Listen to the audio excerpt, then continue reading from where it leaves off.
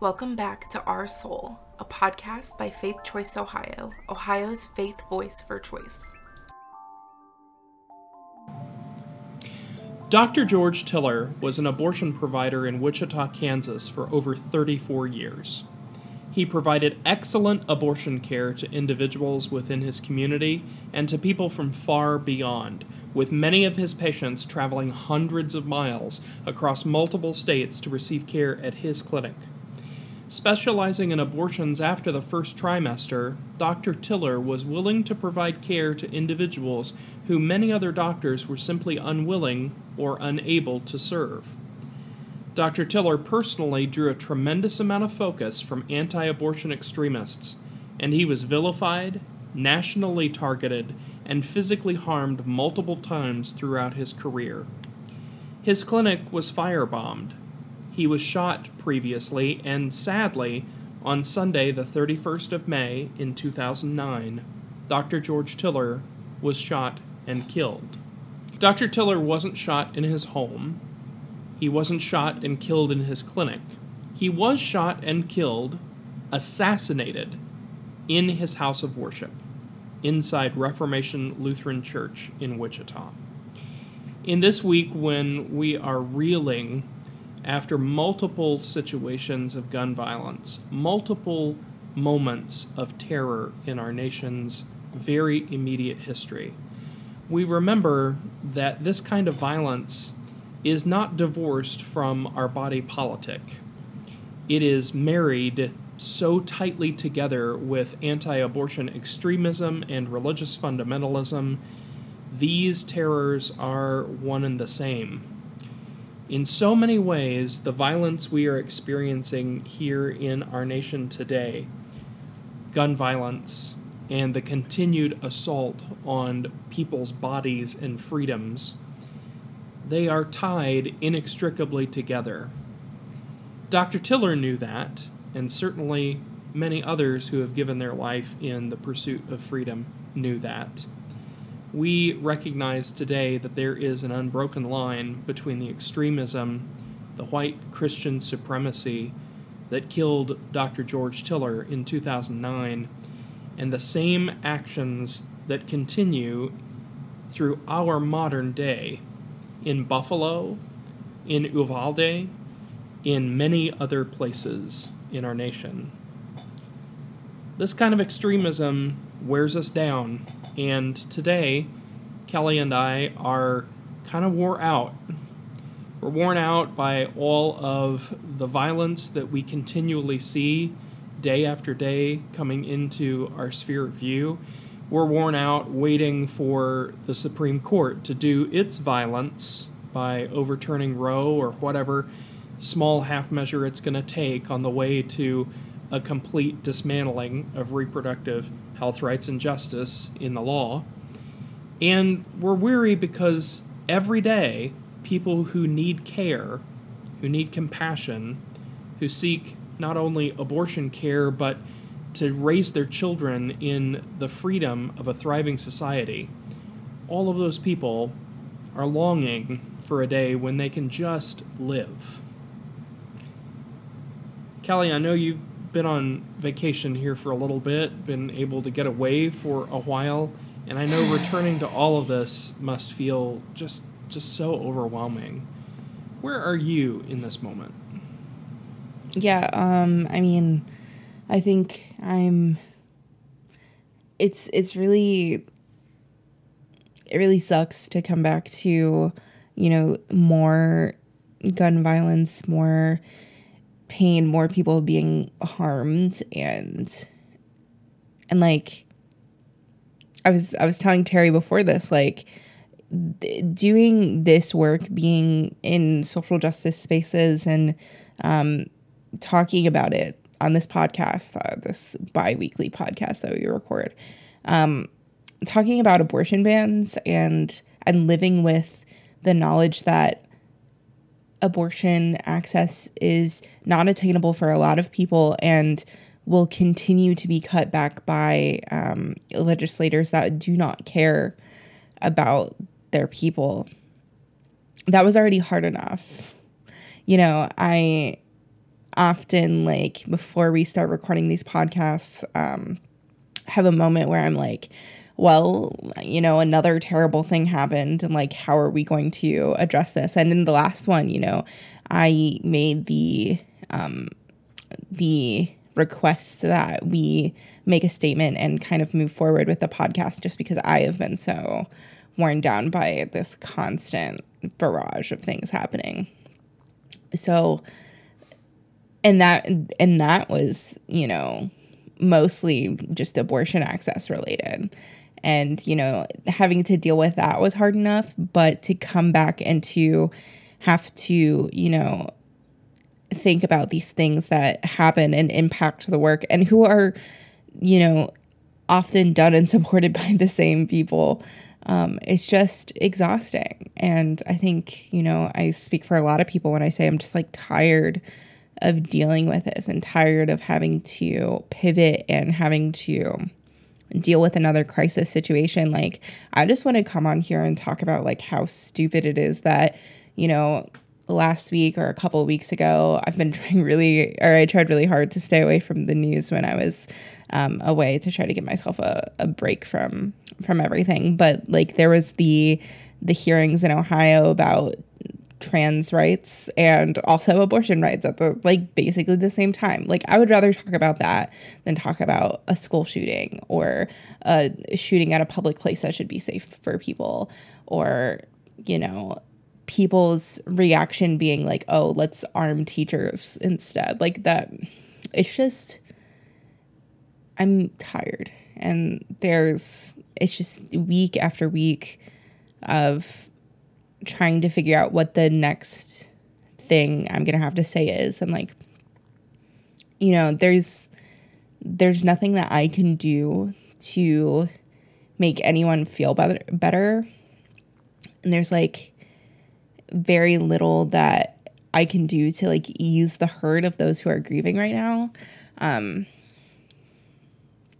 But what I can do is like empathize and you know, let people know that they're not alone. And, you know, the reproductive justice call for, you know, the right to have children, to not have children, and to parent the children you have in safe and sustainable communities includes schools, includes supermarkets, includes all the other places that should be safe for people and their children to be without feeling at risk of losing their life. Like, it's ridiculous that, you know, I often wonder, like, what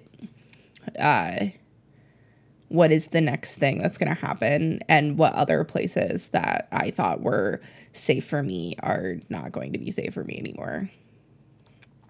So that's kind of where I'm at right now.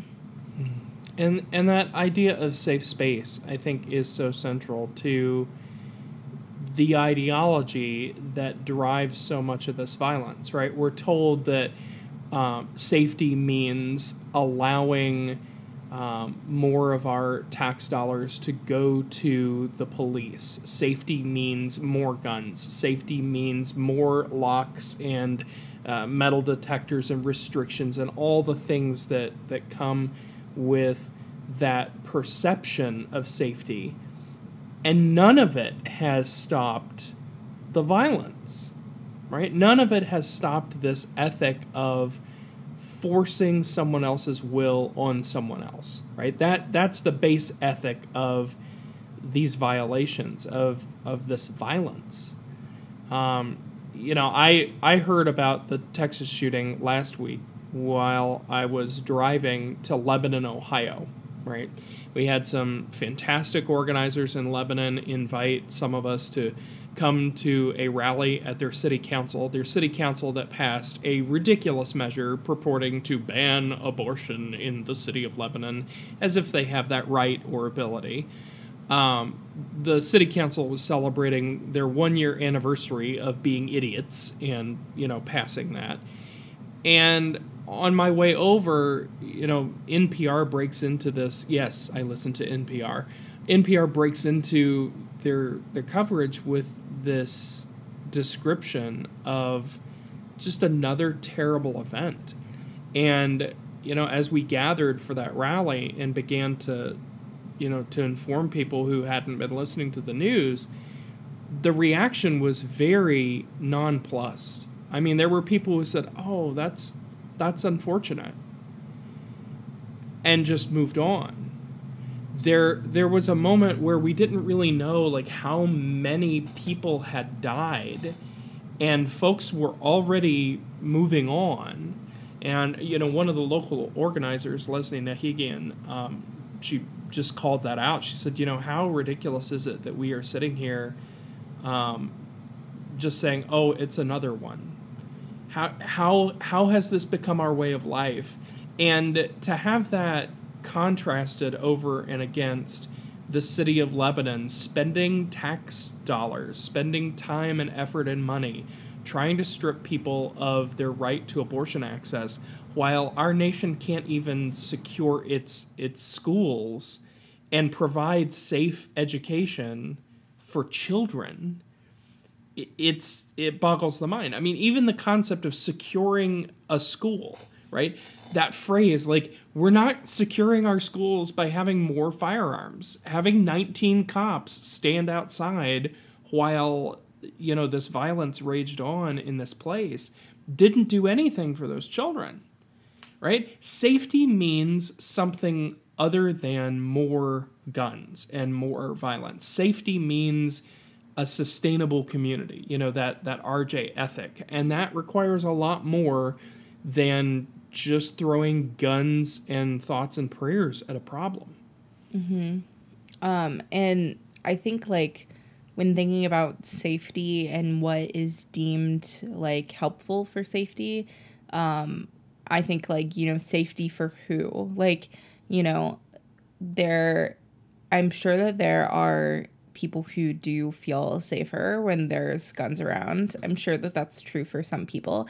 However, for me, especially given all of the racial attacks on Black people that are committed by police officers with guns, like, guns don't necessarily make me feel safer. And given the, school shootings and the fact that kids have to do these drills for school shootings and, like, all of those things, like, what makes you think that for those kids who have had the fear of guns, like, put into them, like, are gonna feel safer having more guns around? What and like the total disconnect between the, like, people who legislate and the people who, like, live their everyday lives is astounding to me. I have been talking to people about, just the Supreme Court stuff with abortion access and all of that. And a lot of people are confused and think, like, oh, the Supreme Court can't just take away our right to bodily autonomy. Like, the people have to vote on that. And I'm like, actually, no, they don't have to vote on that. And the Supreme Court can take away that right from you in the same way that they, like, gave it, quote unquote.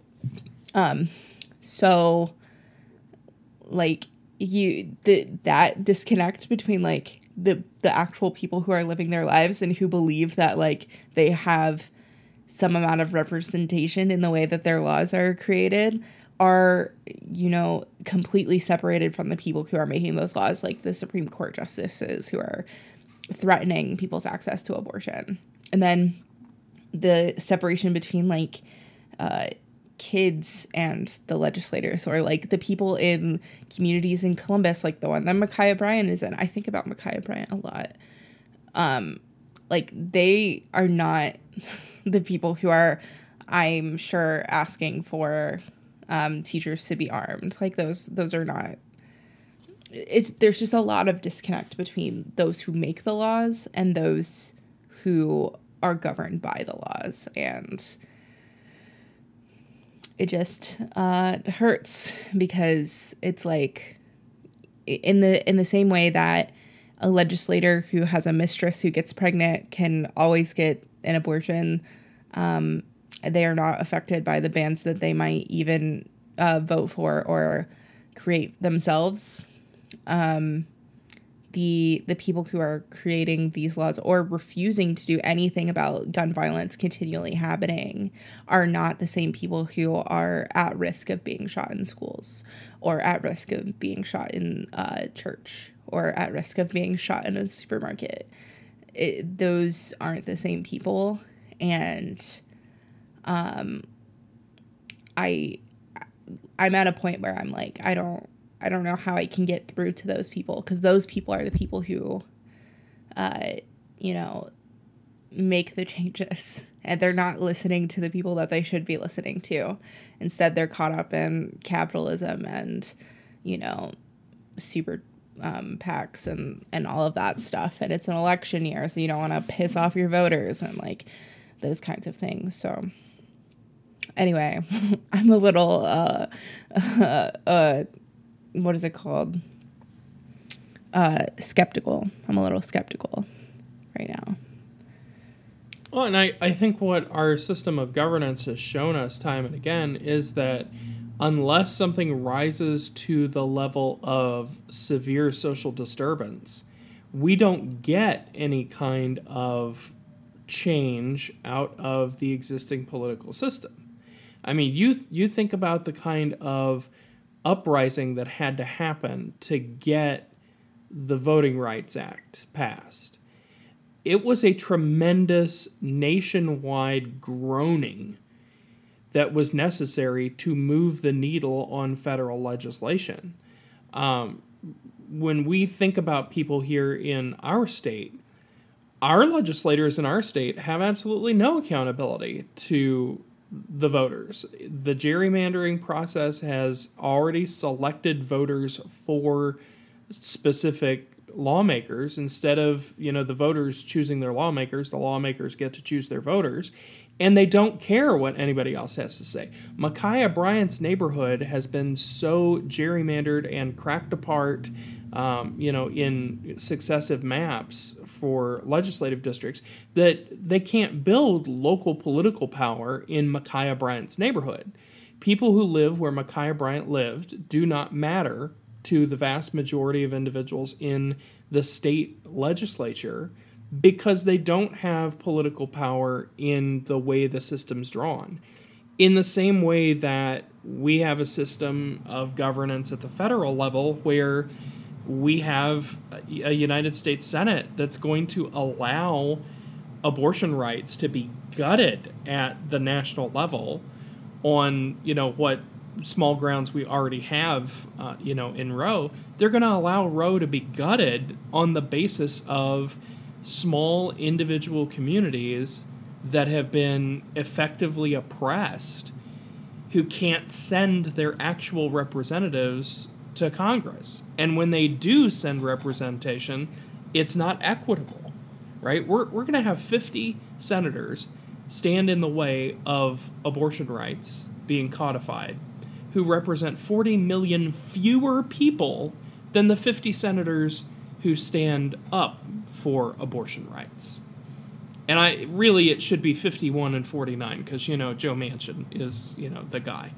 We'll get into that some other time. But, we have systems of governance in this country that are meant not to transform or to create thriving communities, but to maintain political power for wealthy white people, right? I mean, that is the system. And when we talk about solutions are always seen by that system in light of who that system is meant to benefit, right? That system is not meant to benefit poor people. It's not meant to benefit people who are non-white. It's not meant to benefit people who, frankly, are utilizing the majority of services, whether it's healthcare services, whether it's public education. The whole conversation about safe public schools has to be seen in light of a strategic divestment from public education on behalf of wealthy people. Wealthy people do not send their kids to public schools because they have the wealth and the ability to choose to send their children to a different place, to isolate them from the realities of public school divestment and public school risk, right? So it's all of these very wealthy people being able to not take the risks that they force on other people's bodies, which is 100% the repro problem, right? Like, the whole problem with restricting access to abortion and repro is that wealthy people force risks on other people's bodies that they won't force on their own. And that's what's happening in terms of gun violence and school violence in our nation today. Yeah. It's like, it reminds me of like, I don't remember like what specifically, but I know that this is like a common occurrence where, you know, something that is completely, and this is true of me as well, like something that is completely normal and a choice for me as a middle class person is absolutely not a choice for somebody who is not in that same amount of privilege. Like, you know, I can say like, oh, you don't like the food at Kroger, then why don't you go to Giant Eagle? But like, if that's not an option for some people, then like that you can't make decisions with the assumption that people have that kind of alternative option. You know, a wealthy person who maybe sends their kids to private school may say to people who say like, oh, I'm worried about my kids being in school. Well, why don't you just send your your kid to like a private school or to one of these charter schools? And it's like, do you not understand, like, that's not an option for everyone, and you cannot like support a lack of access to safety for people in public schools just because you don't have to be there, you know? And I mean, a similar thing might be something that people think about with abortion rights. Like, oh, you need an abortion and you live in Ohio, why don't you just go to New York? That's not an option for all people. And that is like something that's really important to bring up. There's like this separation between the people who make the rules and the people who are governed by them. And I think that there's a lack of understanding between the two. And I'm not even saying that, like, if we knew for sure that wealthy people understood the lives and issues of people who are not wealthier, that would change things, because some people are just like not great people, or choose to make bad decisions that hurt people. But yeah, it's just, and that the just safe and sustainable communities part of all of this. I think that another part is that sustainability portion, and this is not sustainable. Giving teachers guns is not sustainable. Doing like this constant like mass shooting situation is not a sustainable option. None of this is sustainable, and it's just hard to see the things that could be done if people just listen to the people they're supposed to be representing not happen, because they don't listen. And all of this, like, you know, it's something that like kind of gets to me is that like everything is so connected. Like the same people who are anti-abortion are also racist. And like there is this connection to capitalism and how, like, drawing this back to repro, like people who are not wealthy or could not afford to have a child are kind of stuck in poverty because of a lack of access to abortion options if they want that. And like all of this stuff goes together. You know, I think about like, you know, people who might see our stuff about the abolitionist book club or the restorative and transformative justice book club or the restorative and transformative justice training and think like, why are those things relevant to repro? And they're relevant because the same people who are putting people in prison and increasing the, people of color population of prisons are the same people who are anti-abortion and the same people who are supporting gun access to people without having to have a background check or training. They're the same people who are like supporting politicians who vote against abortion rights. So like it's all connected and it's just a big web, a big connected web. I'm not providing a lot of reprieve today. Today is very heavy, and I guess that's just a representation of where I'm at after coming back to this after a nice weekend. A week away from all of this stress and harm, and I'm very grateful for the break. However, it doesn't make coming back any easier.